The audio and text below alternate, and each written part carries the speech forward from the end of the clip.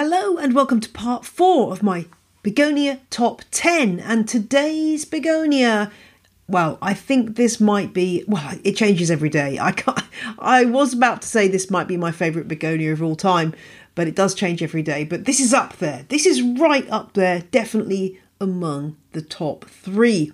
And it is the Begonia known as Begonia Lucerna. And this is a dramatic statement plant that can reach 2 meters or more when it is in a mature state. And I just love this plant because you're getting beautiful flowers and stunning foliage too. This cultivar, it's sometimes sold as Corallina de Lucerna or just as Lucerna.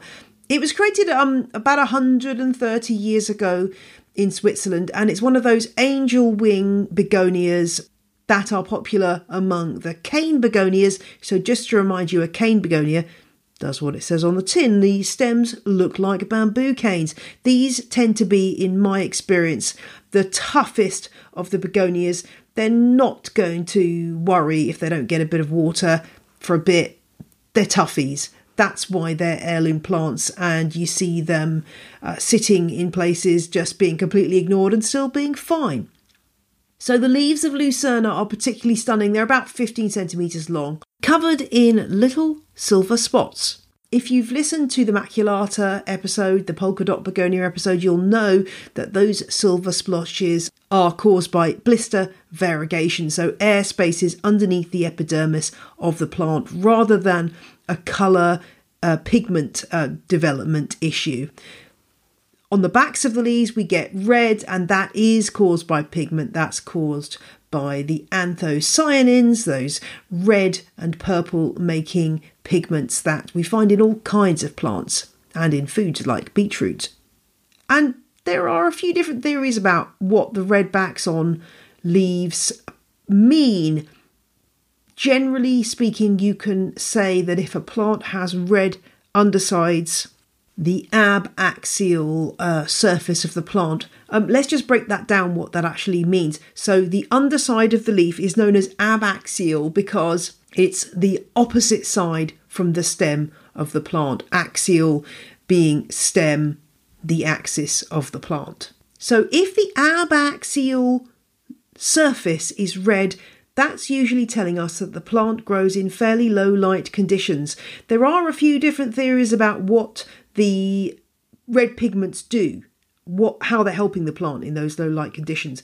One of the theories is that the anthocyanins help to bounce light back up through the leaf to maximise photosynthetic power by giving the light a chance to be used for a second time, because of course not all light gets used for photosynthesis as it passes through the leaf.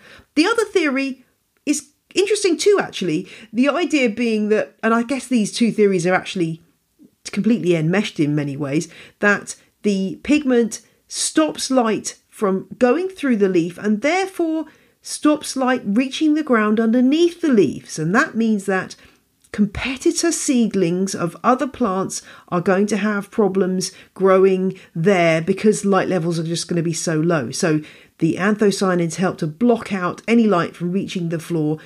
Plants growing in low light conditions already just don't need that kind of competition. So those are a couple of the theories about red backs to leaves. But if you do see a red back to a leaf, generally speaking, you're not going to be putting this in your sunniest windowsill.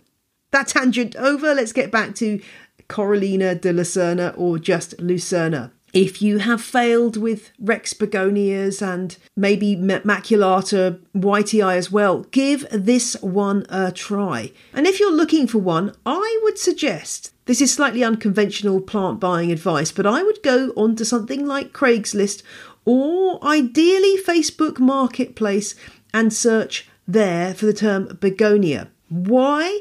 Well, because this is a plant that, as I say, is often an heirloom plant. People keep this in their family for generations, and often it gets too big and they have to chop some bits up and pot them up. And they will sell those on Facebook Marketplace. Tends to be possibly the slightly older generation doing this. So it's a good way of getting a really nice plant that's well acclimatized to the conditions of a normal home that you won't have to hunt around for or spend a fortune on. I mean, I'm just scrolling through Facebook Marketplace now and I can see, so many desirable begonias here. Wow. So I'm getting distracted by looking at Facebook Marketplace and wanting to buy all these big begonias. So that's my top tip for Begonia Lucerna.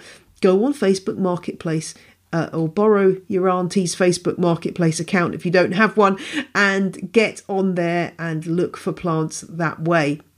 If you can't get one through the places you'd usually look, or perhaps if they're out of your budget range. So this is a big plant, as I've said, 2 meters tall. Doesn't usually need a stake, provided that you've got it in a sturdy old pot with a nice heaviness to it. It should be fine without staking, but you do need to trim this one back regularly to keep it bushy. You don't want it to look too tall and sort of spindly. I say about staking because I don't know about you, but I really hate staked plants. We've covered this before in the orchid episode. This is a trope that you may recognise.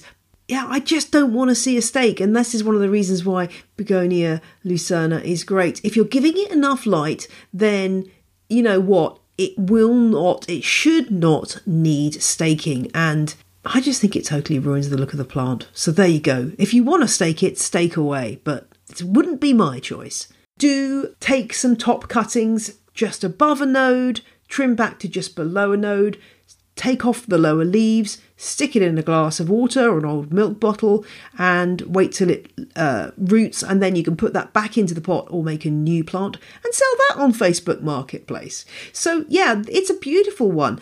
The pink flowers can come at any time. Mine are in flower right now, and I think generally you might find that you get flowers over the sort of winter and springtime, but I've seen them kind of coming in all times of year. And I will link in the show notes to a piece from the American Begonia Society. I've just rejoined. I let my membership lapse, but I've just rejoined recently. Definitely worth joining if you are interested in begonias. And there's a good piece about cane-like begonias in there, which I will link to. It gives some excellent advice about how and where to grow these plants. They need a lot of light. Mine's in my north-facing conservatory, getting heck tons of light, especially in summer. You can tell if it's getting too much light because the leaves will start to kind of bleach out, but it probably needs more light if you're one of these is looking miserable.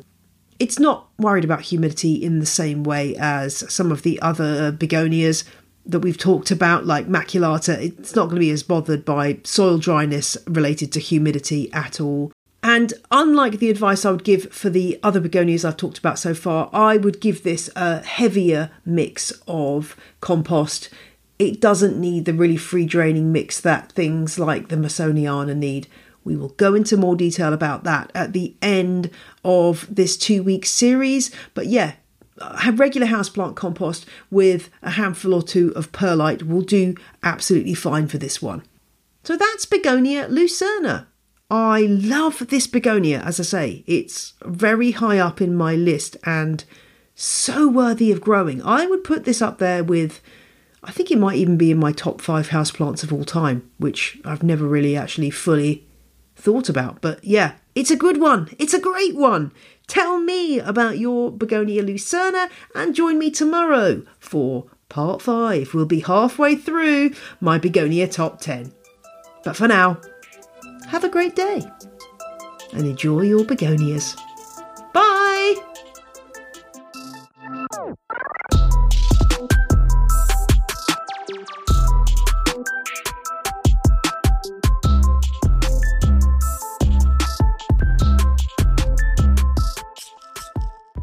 The music you heard in this episode was Roll Jordan Roll by the Joy Drops and Whistle by Benjamin Banger.